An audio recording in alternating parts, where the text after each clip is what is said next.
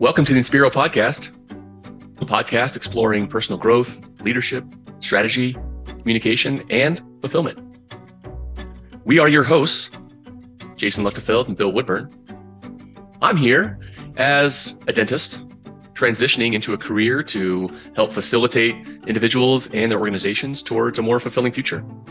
Hi there, I'm Bill Woodburn, and I'm a licensed professional counselor and licensed marriage and family therapist in Austin, Texas. I'm fascinated by the way people come together to solve problems, whether that's couples or families, dental practices, or organizations.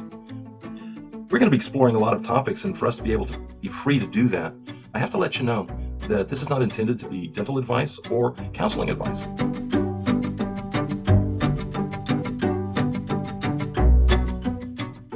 In this episode, we will be talking about the struggles of the new practitioner. And I think we're being intentionally vague here about what kind of practitioner.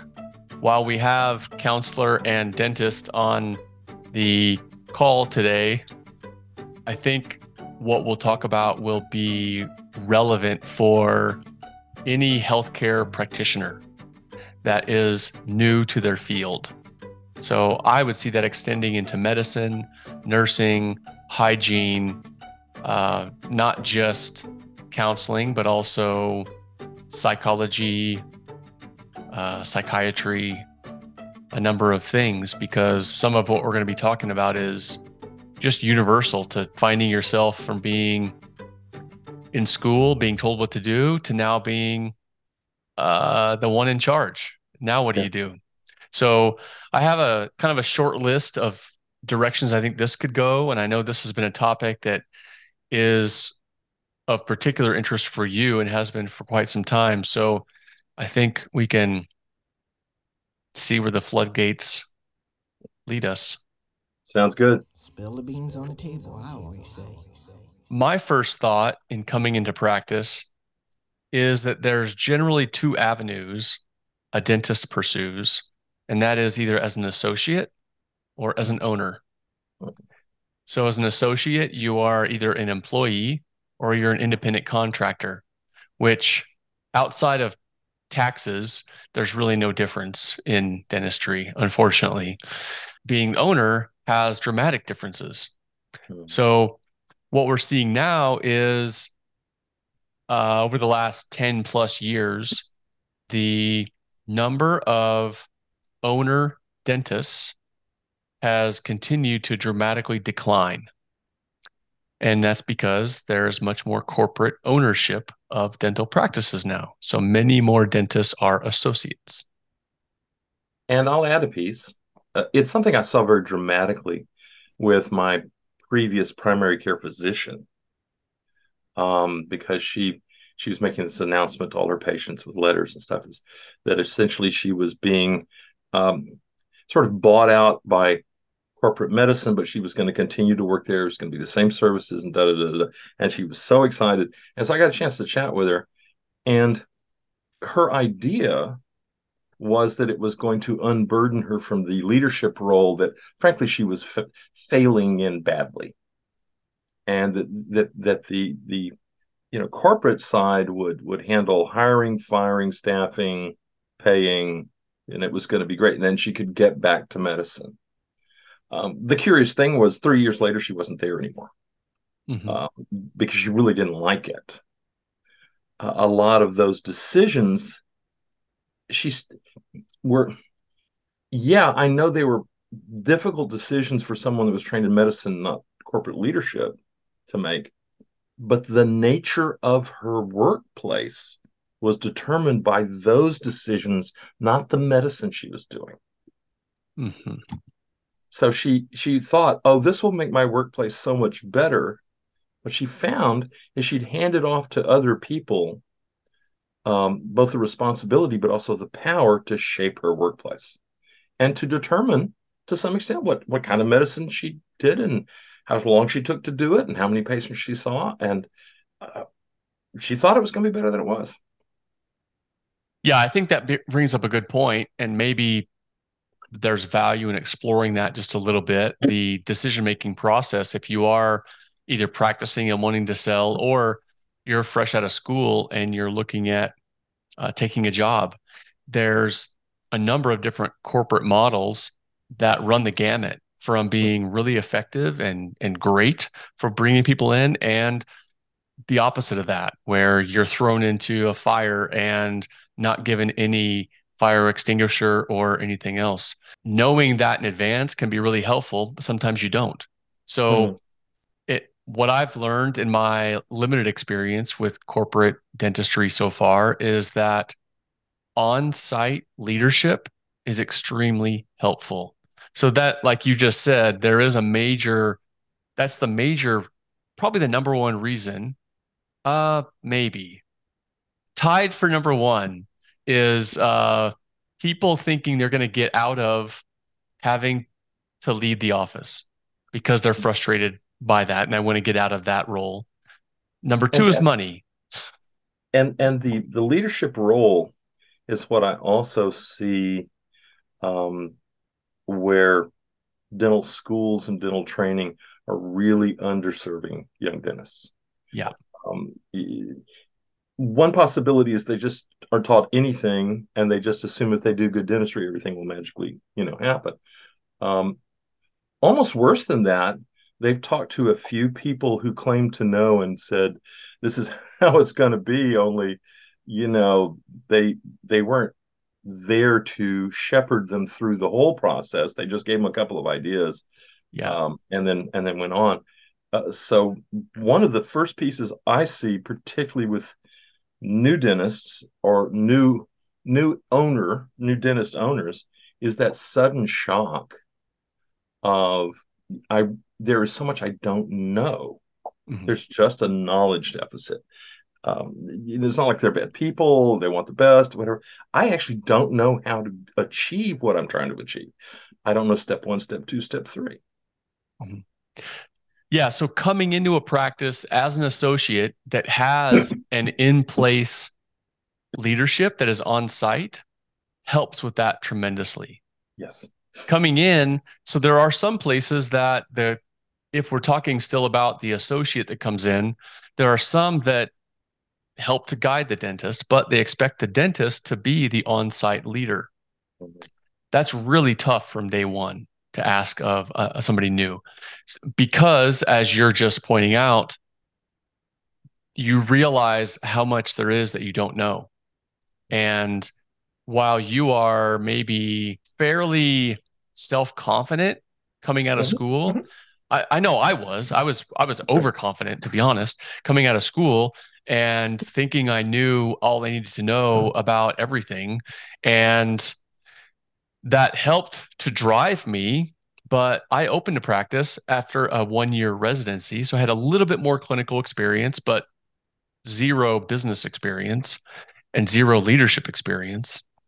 Coming in, what I found was a feeling of being overwhelmed at the number of things that ended up on my plate that I didn't realize would be on my plate. And there's a phenomena that I've been tracking. And even if it's someone who has been an associate before, when they buy a practice and it's finally theirs and they are responsible, about 6-8 months later, I'm talking with them, and often there's this terrible anxiety that has begun to creep up. And as one of them said, I suddenly realized that I don't know what I don't know, and that there are things hiding here that I don't even know where to look for them. It's not like I just don't know how to do them. I don't know if I should even be checking for this.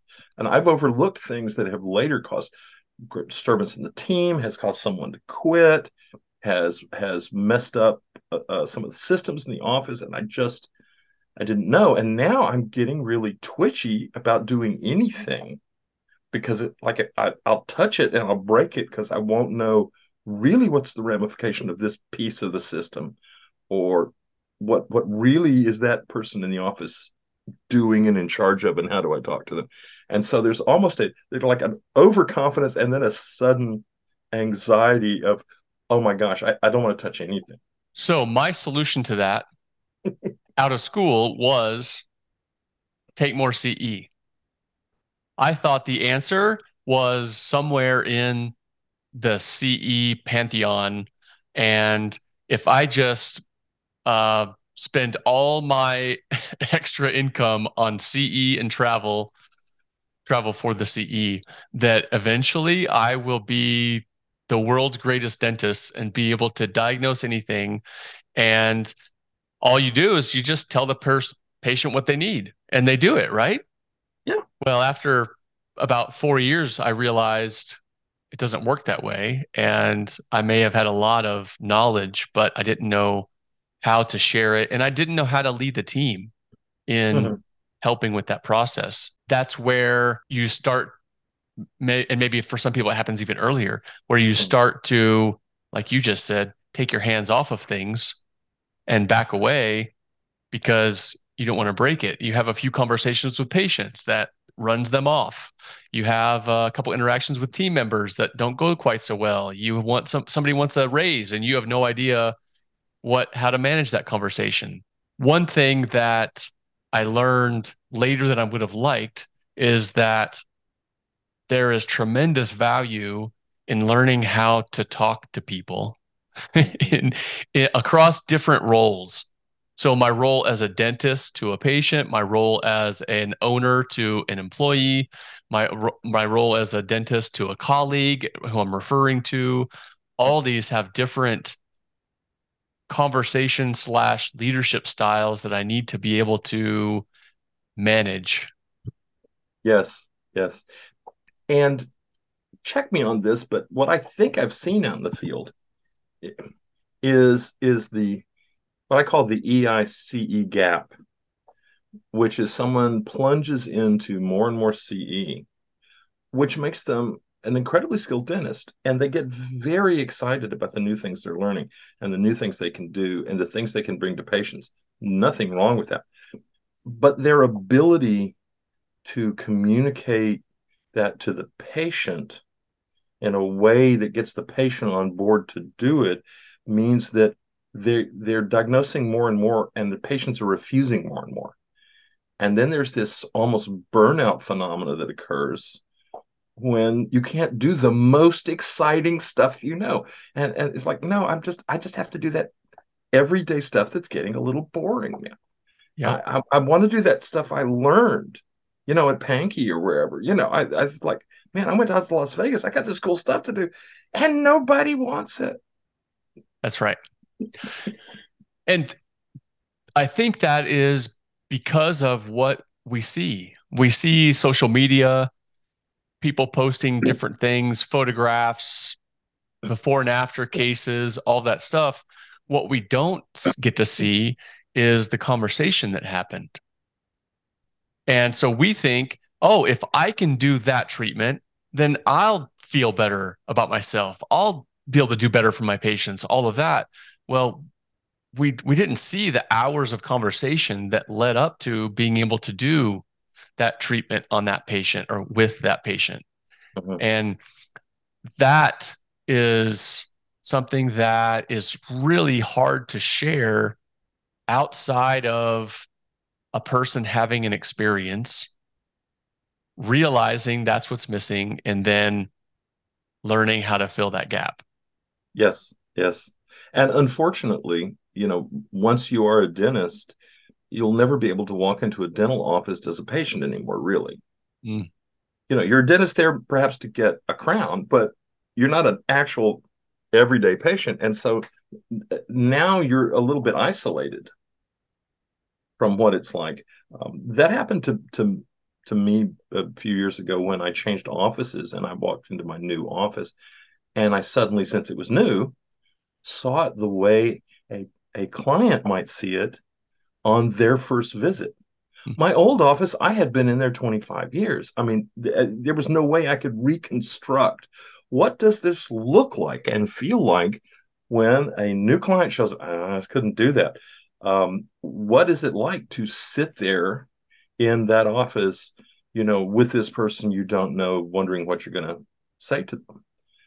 And being able to actually experience that again with the new office was a huge gift. Fresh eyes make a huge difference. Yeah. And it's hard to get fresh eyes. There you go. That's part 1 of our Struggles of the New Practitioner series.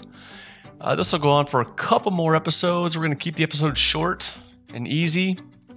And again, you'll get one every Thursday. So tune in, enjoy, and if needed, reach out. InspiroPodcast@gmail.com.